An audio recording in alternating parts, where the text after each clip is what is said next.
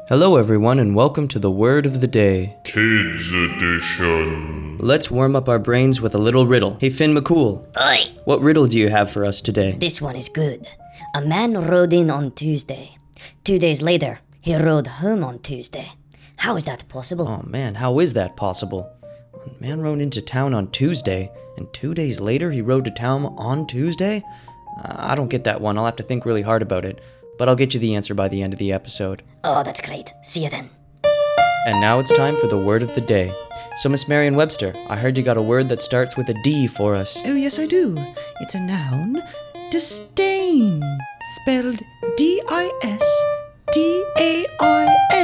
And it's the feeling that someone or something is unworthy of your respect. Oh, okay, so it's like when you don't really like someone, you disdain them, or you have disdain for them. Exactly. And you use it in a sentence? Sure. The angry tomato's lip curled up in disdain when the dragon made fun of the tomato's face. Oh, okay, so because the dragon was making fun of the tomato had disdain for the dragon, and it made his lip curl up.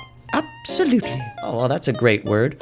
I hope that people don't have disdain for me, and I hope that I don't have disdain for other people. Yes, indeed. Me too. It's not a good thing to have or to have for someone. Thank you for that great word. I hope I don't have to use it too often, but when I do, I'll make sure I use it correctly. Sure thing. And now it's time for the answer to our riddle of the day.